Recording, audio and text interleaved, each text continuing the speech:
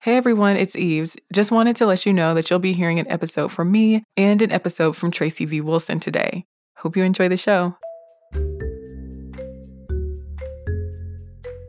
Welcome to This Day in History class. It's July 23rd. Today in 1952, a revolution began in Egypt. And we got to back up a little bit before we get to the revolution part. Britain occupied Egypt in the late 18th century, and that continued all the way until World War I. When that war was over, Egypt declared its independence on February 28th of 1922. The resulting Kingdom of Egypt was, at least in theory, a constitutional monarchy. Even though men had the right to vote and half of the Senate were elected positions, the general population did not have a lot of voice in the government. Really, there were three powers that were all struggling for dominance. There was the British, who still had a huge presence in Egypt. There was the monarchy, and there was the Wafd, which is a political party that for a time was really the only national political party in Egypt. The Wafd's power declined after World War II, and other political parties rose up, a lot of them pushing to really remove the British influence completely from Egypt. They wanted an end to British presence in neighboring countries as well.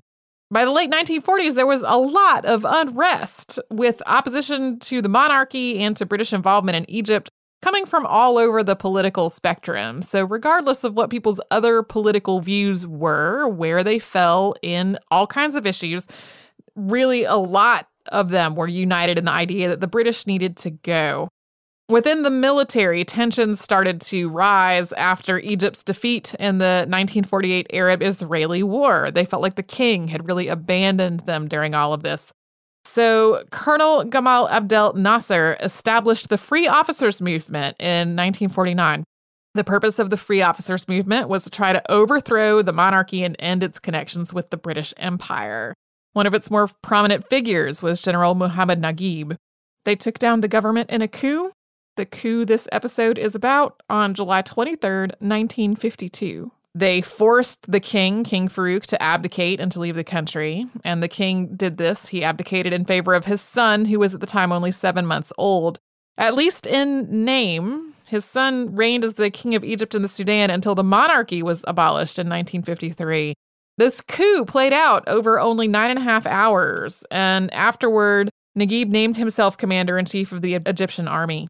So an odd thing about this coup, a lot of times when you hear about overthrowing governments, the people doing the overthrowing have a very clear sense of what the government should be like after that happens, and that wasn't so much the case here. The free officers didn't have a specific plan of what they wanted the government of Egypt to be like after this coup. They were just motivated by a very more general sense of Egyptian nationalism. They did, though, start trying to make some changes. There were a lot of reforms they tried to put into place. Some of these were successful. They did install a more democratic government. There were land reforms, including redistributing land from the wealthy to poorer people. There were new educational opportunities, especially for impoverished children. There were advances in voting rights, including for women, and an anti-corruption campaign that was successful in some ways and not others. But at the same time, there's some debate about whether it's better to call this whole thing a revolution or a coup, especially since so many of the Egyptian leaders that followed this event were all members of the military and part of the Free Officers Movement. This was the first of many military coups in the Arab world, though. It had a huge effect not only on the nation of Egypt, but on the rest of the Middle East as well. And this was especially true as Nasser, who was appointed the first president of Egypt in 1954, advocated for Arab unity and for independence from the other colonized nations in the Arab world. Nasser, by the way, was the first native Egyptian to rule the country in well over 2,000 years when he was appointed. When Nasser died of a heart attack in 1970, his funeral drew at least 5 million attendees, making it one of the largest gatherings in human history. And of course, this was not remotely the end of revolution or of unrest in Egypt. That has had a whole history in the roughly half a century since this time. But today, Revolution Day, is a public holiday in Egypt commemorating this event. Thanks to Christopher Hasiotis and his research on today's episode, and for Tari Harrison, who edits all of these episodes. You can subscribe to This Day in History Class on Apple Podcasts, Google Podcasts, and wherever else you get your podcasts. Tomorrow, we have a disaster on the water that was, ironically, the unintended result of improved safety standards.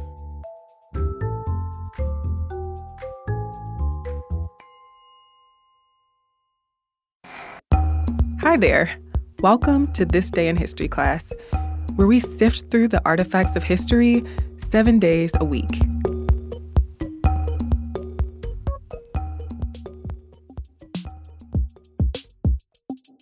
The day was July 23rd, 1903. The Ford Motor Company sold its first Ford Model A to a Chicago dentist named Ernst Finning. Henry Ford built the quadricycle, his first gas-powered vehicle, in 1896. The quadricycle was powered by a 4-horsepower engine, and its chassis was a buggy frame mounted on 4 bicycle wheels. The vehicle had a tiller instead of a steering wheel. Ford sold his quadricycle to improve his prototype and finance the construction of more vehicles.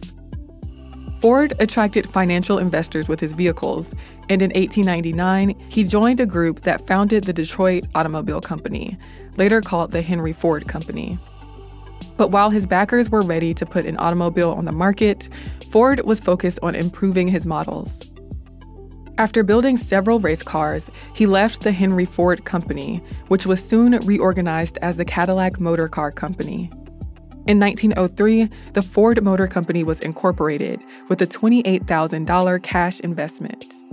One of the company's investors rented a factory building on Mack Avenue in Detroit to Ford, and the company began production on the first Ford Model A in the summer of 1903. But the company's assets quickly ran out, and by June of 1903, there were only 3 salaried employees.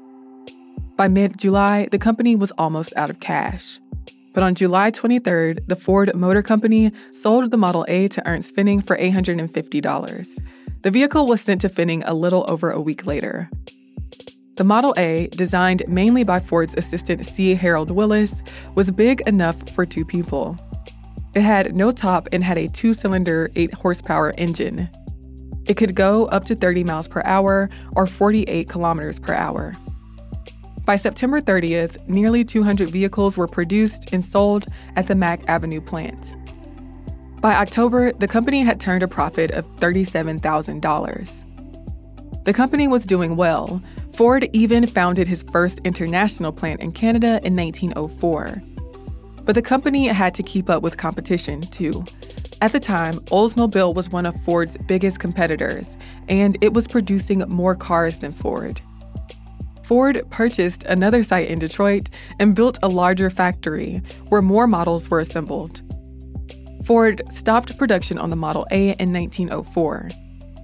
During the company's first 5 years, it produced 8 different models. By 1908, the Ford Motor Company was producing 100 cars a day. But it was the Model T that really brought Ford success.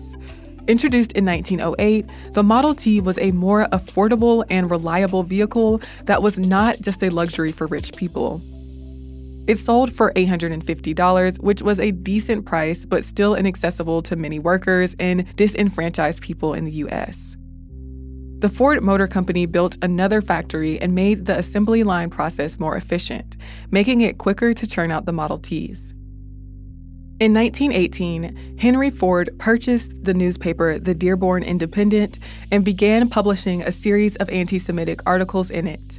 The paper shut down in 1927 after a libel lawsuit.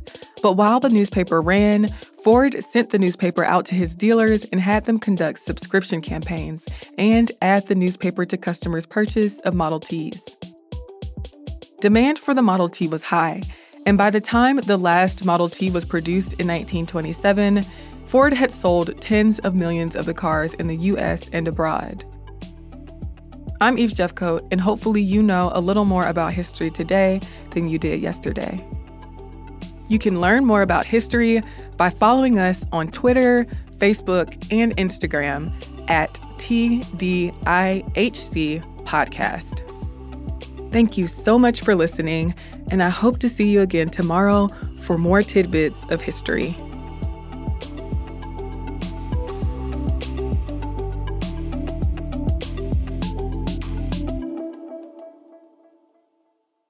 For more podcasts from iHeartRadio, visit the iHeartRadio app, Apple Podcasts, or wherever you listen to your favorite shows.